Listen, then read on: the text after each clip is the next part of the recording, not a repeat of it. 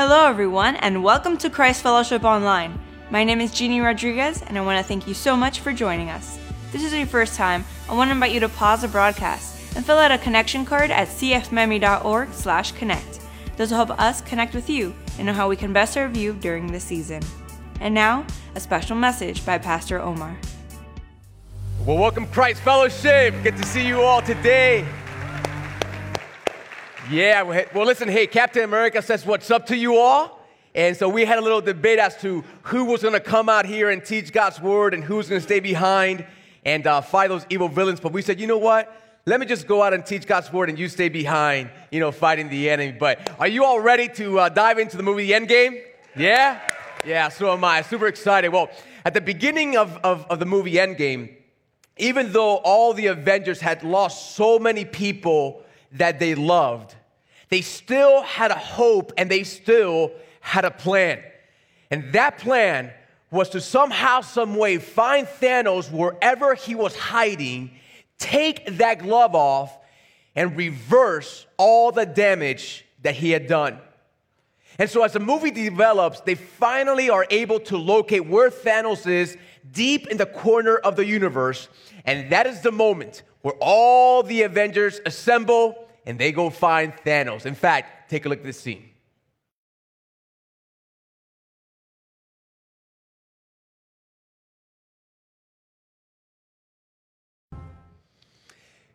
Church family, did you hear what he said? Thanos' death was inevitable. And from that moment on, listen, the Avengers realized that Thanos had the power of death. And the truth of the matter is that there was nothing that they could do about it. And so from that point of the movie, they all go their separate ways, and they live the rest of their lives discouraged and, truth be known, listen, without any hope of a future. Now, church family, let me just bring all that over to our teaching for today, because church family, listen, what a picture of our enemy and the power that he possesses. And by that, I mean that just like in the Marvel Cinematic Universe, Thanos was their great enemy that possessed the power of death over all living things. Folks, just like that. In fact, here's the big idea for this weekend. In the real universe, in the real story of redemption, our enemy, namely the devil, he holds the power of death over every single one of us, over our families, our friends, and everyone who lives in this world. Now, you may be sitting there at one of our campuses, and you may be thinking, Pastor, what do you mean that our enemy has the power of death? I mean, if I can be honest, it just sounds a little odd. It sounds a little weird. But if he does, is there anybody that could take that power away from him and finally defeat him? Well, we're going to find out from Hebrews chapter 2. And so if you have your Bibles, turn to Hebrews chapter 2, everyone, at all campuses. And by the way, today it's going to be a little more like teaching than preaching. We're going to dive into some really complex things in God's Word, but I really believe it's going to be super, super encouraging for us. So with that in mind, I have 3 thoughts for us today about how it is that the devil holds the power of death and who can disarm him. So write this down as point number 1. Our enemy has real power over death. Now, family, I begin with that very simple but foundational point, because oftentimes we tend to think of Satan, or enemy, in very abstract terms. We've never seen the enemy. We don't know how he looks like. And so for many of us, we think of him in abstract terms, and we even tend to minimize who he is. In fact, there was a moment in my life where I minimized who our enemy was in my own life. In fact, take a look at that picture when I was 2 or 3 years old right there. Yeah, I was a little devil for trick-or-treating at one point in my life, long time ago. So I went from being a little devil to being a pastor, right? But listen, folks, the reason I show that picture is to show you how we oftentimes tend to minimize our enemy. And we like to chuckle about it and we just play around. But truth be known, God wants us to have a very accurate understanding of who he is. In fact, listen to what Hebrews chapter 2, our passage for today, listen to what it says, how it describes him. It says that he is the one who holds the power over what? Death. Over what? Death. Over death. That is the devil.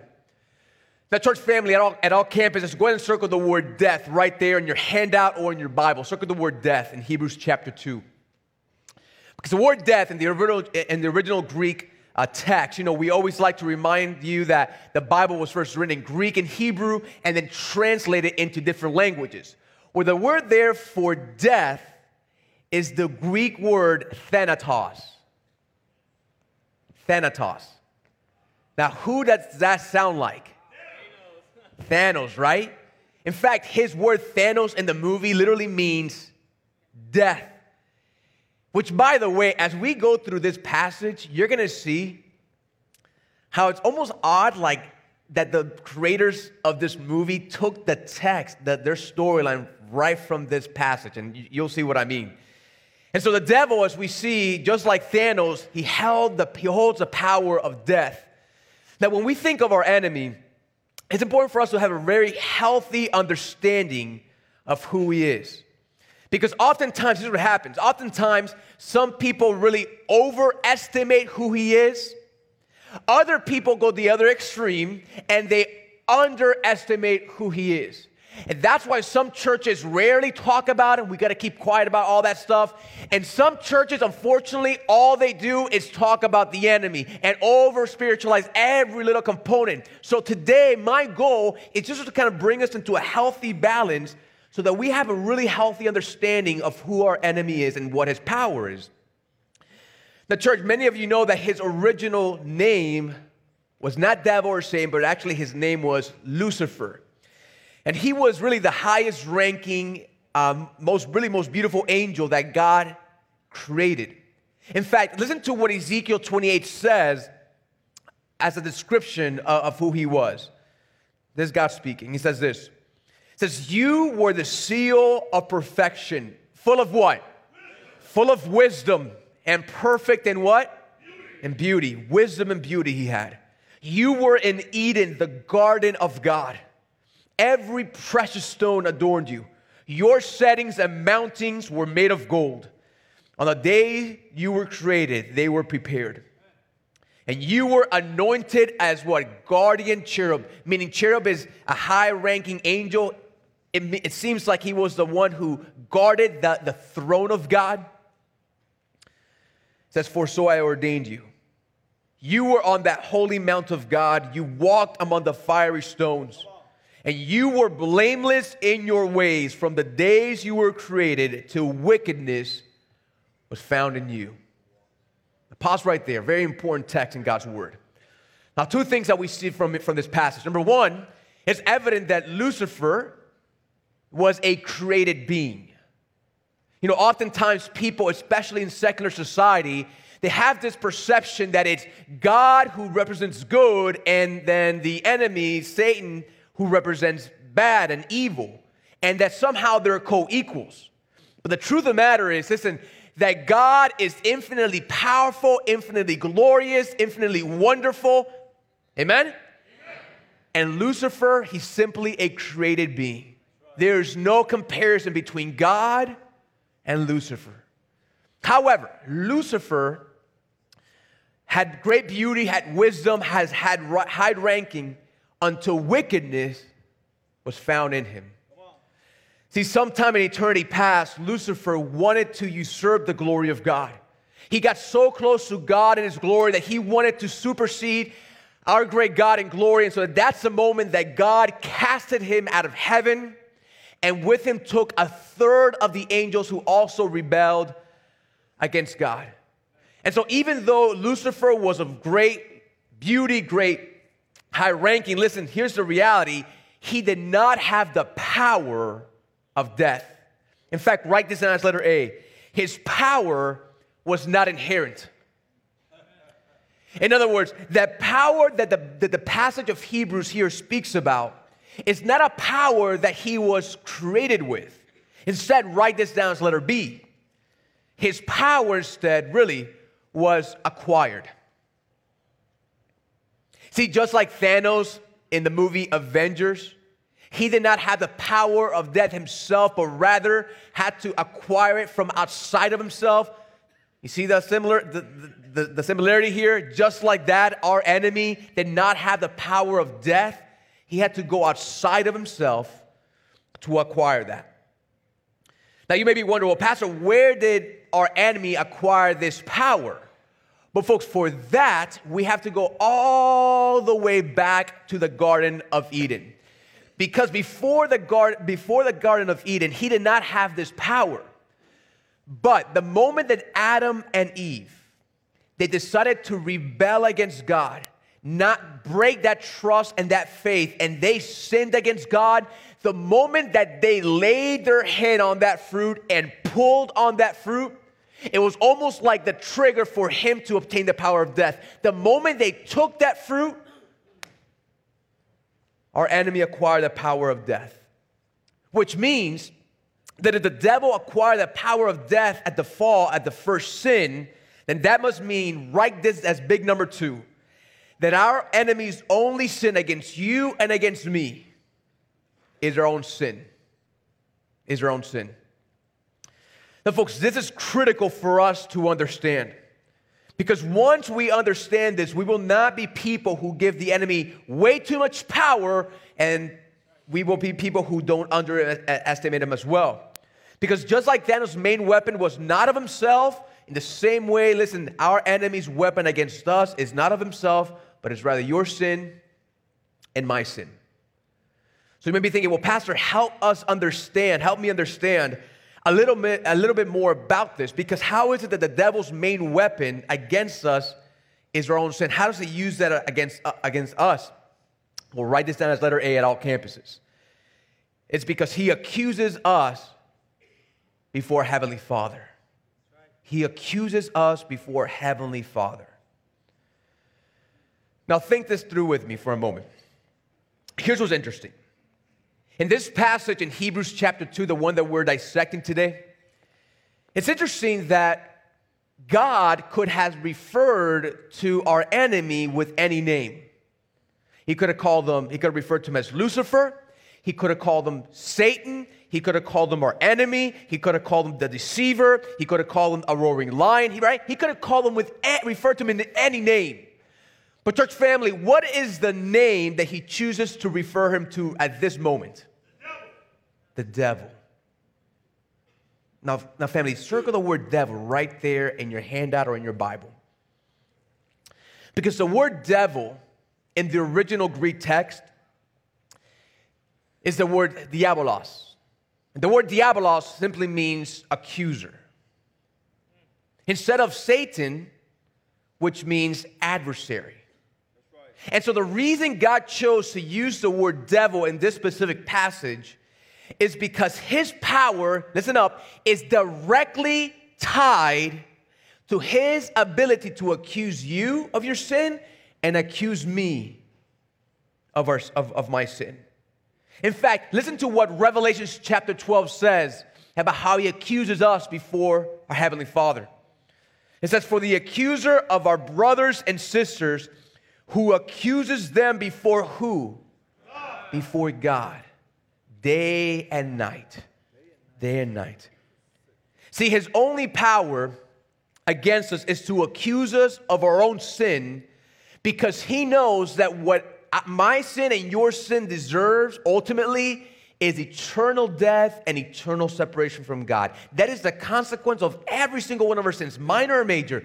The consequence of our sin is eternal death and eternal separation from God. And so his deadly weapon against us is simply to be able to accuse us before our Heavenly Father.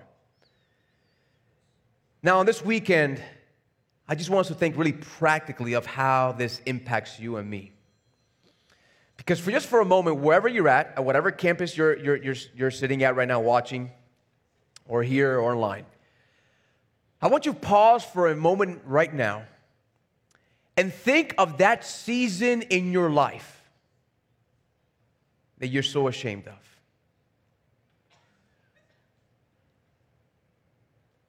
Think of those moments, that season in your life That every single time you go back to that moment, you think, how could I have been so stupid? How can I have been so foolish? Why did I do that?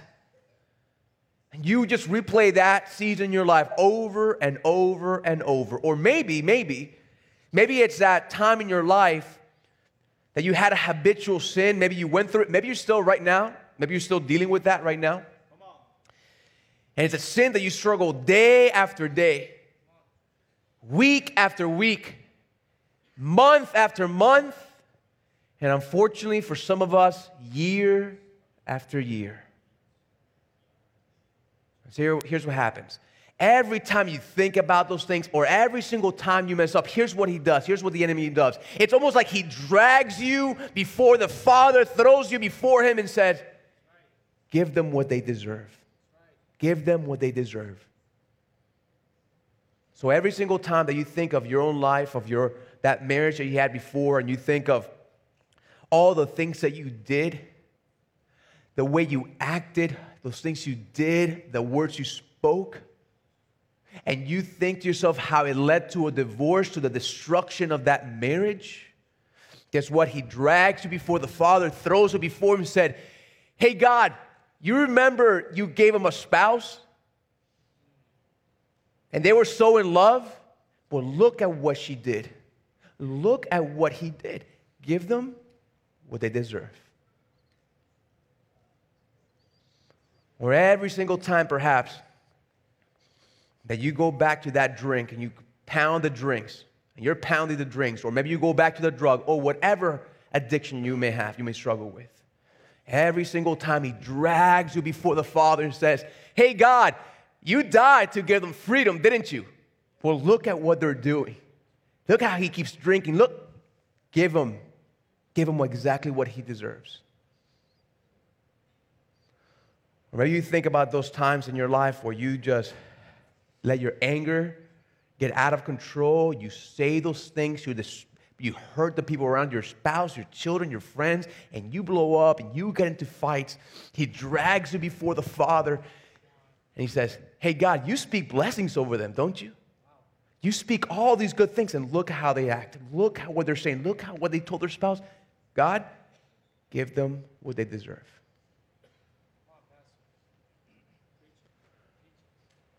Or maybe when you walk around, you see the little kids playing. Or when you're watching TV and politicians are debating about abortion. You think of the time that you had that abortion. He dragged you before the Father. God, you gave her a child, and look what they did. You know what you need to do. You need to give them what they deserve.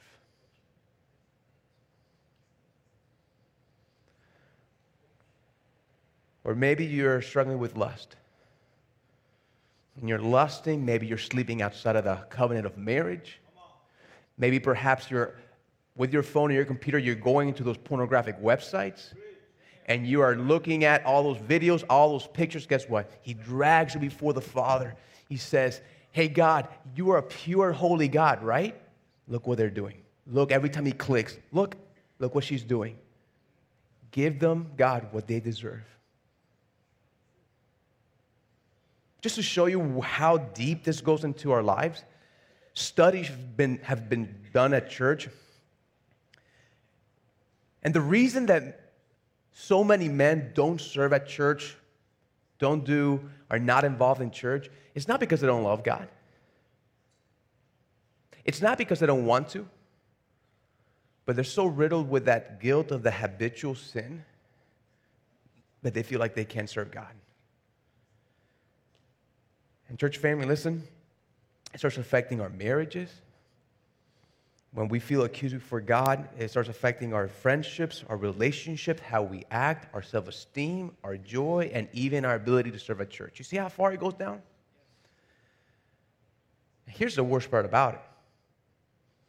Write this down as B, because it gets worse.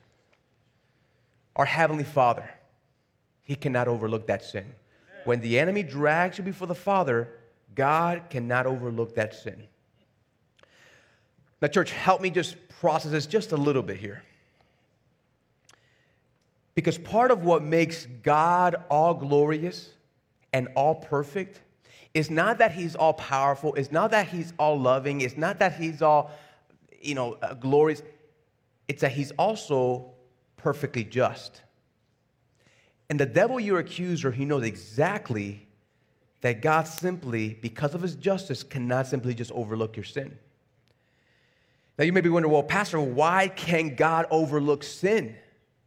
I mean, truth be known, listen, my spouse sins, it does things against me. My friends have done this. My schoolmates have backstabbed me. This guy in the street. Listen, I've had to overlook a lot of flaws against me, sins against me, and I have to overlook it. So why can just God overlook my sin? Well, here's what we tend to forget. Nothing is at stake when someone sins against you. Our names are not at stake. Why? We're just sinful people. But God's name, on the other hand, he is infinitely glorious. Amen, family? Which means that if he simply just overlooks that sin that you've committed, that means that he's not as just as he says he is, and he's not as glorious as he says he is. So the biggest dilemma in the universe that so many billions of people wake up every single morning and never think about is how can God remain fully glorious, fully just, and at the same time extend mercy to sinful people. You see, if he upholds his justice and his glory and his name, then he cannot be a merciful God. He can't. Conversely, if he chooses to exercise mercy towards us and forgive us, guess what? Then he no longer is just and he's no longer glorious. And so God, even though God loves you and he wants to have a relationship with you and he wants to forgive you of your sin, listen, his own justice won't let him. And so just like in the movie Avengers, listen, you and I are without hope before a holy, righteous, and just God. But going back to the movie Avengers, towards the end of the previous movie, there's a scene where Doctor Strange, which is one of the Avengers, he decides to go into the future to see if there's any way that Thanos could be defeated. Is there any way that he could be disarmed of this power of death that he had over them? And so take a look at what happens when he goes into the future.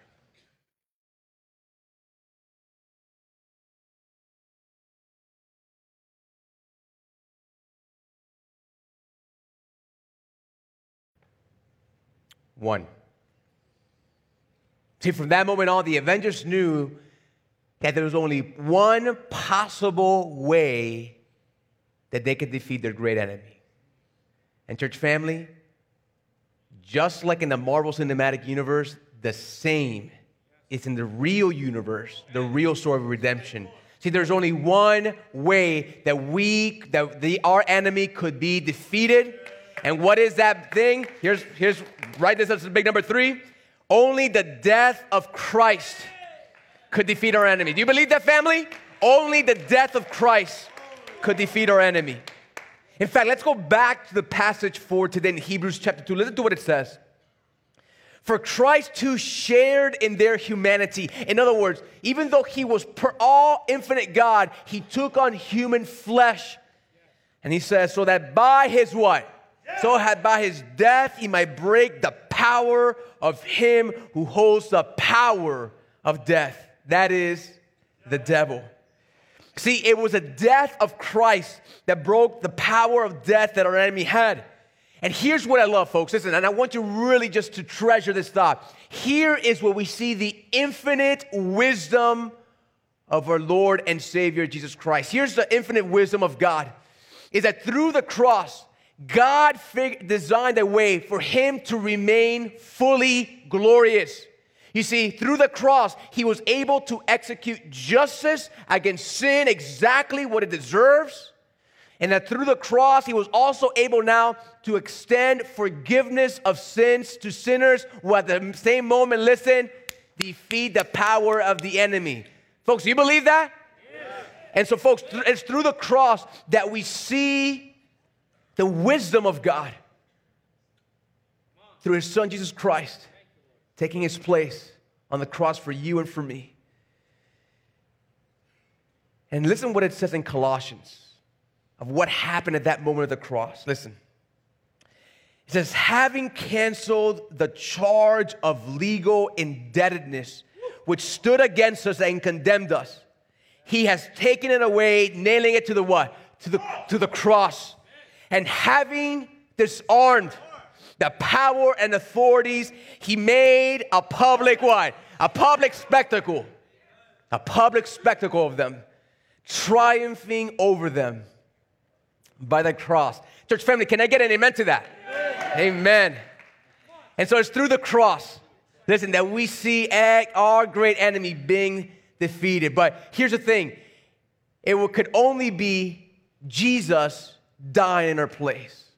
In fact, let me just give you I'm going to pose a scenario for you to see so you can understand this. Suppose that Christian Bob, ordinary Christian, right? He somehow, some way is able to live a perfect, sinless life. Let's call him Sinless Bob. And Sinless Bob is a regular man just like you and I, but he was able to live a sinless life. Now, here's a question that I will pose to you. Could Sinless Bob go to the cross and die for your sins and my sins?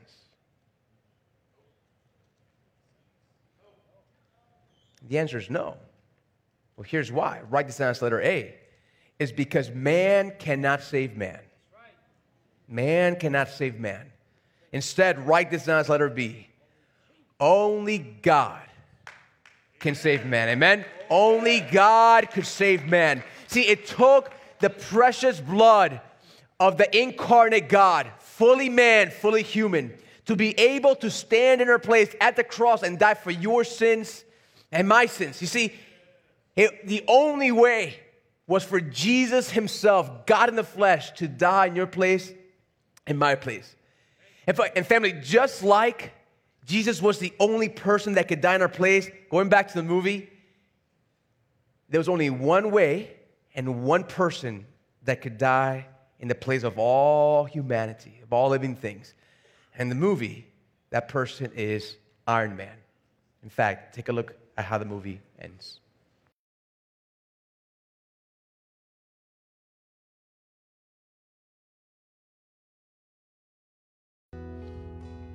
Church family, what an image of what Christ did for us at the cross, amen?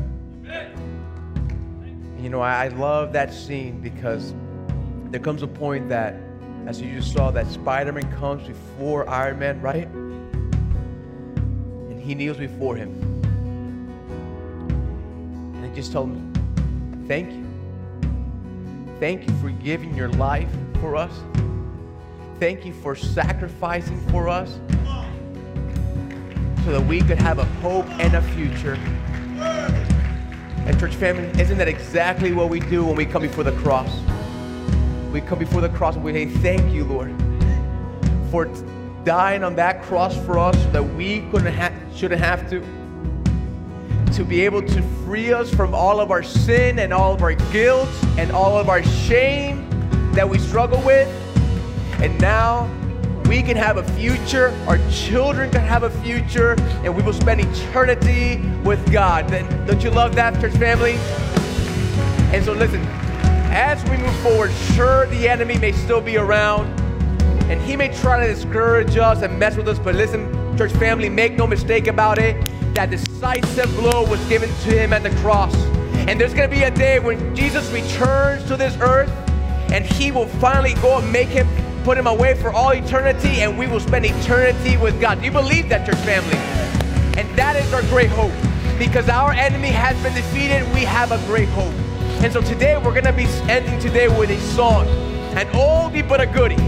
But listen, it's so applicable to where we're at. And the song is called, The Enemy Has Been Defeated, Shout Unto God.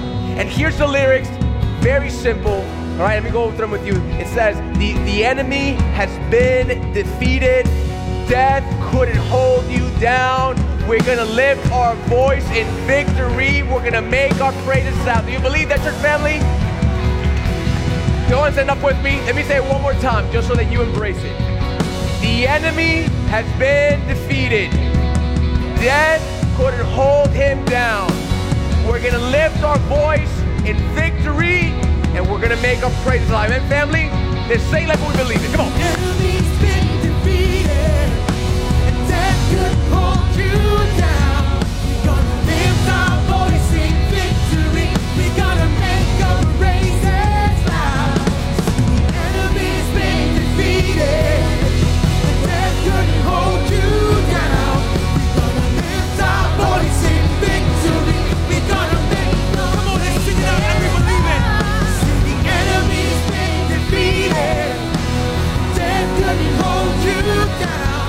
We're gonna lift our voice in victory. We're gonna make our praises loud. 'Cause the enemy's been defeated. Death couldn't hold you down. We're gonna lift our voice in victory. We're gonna make our praises. Come on, hey! Shout out to God with a voice of triumph.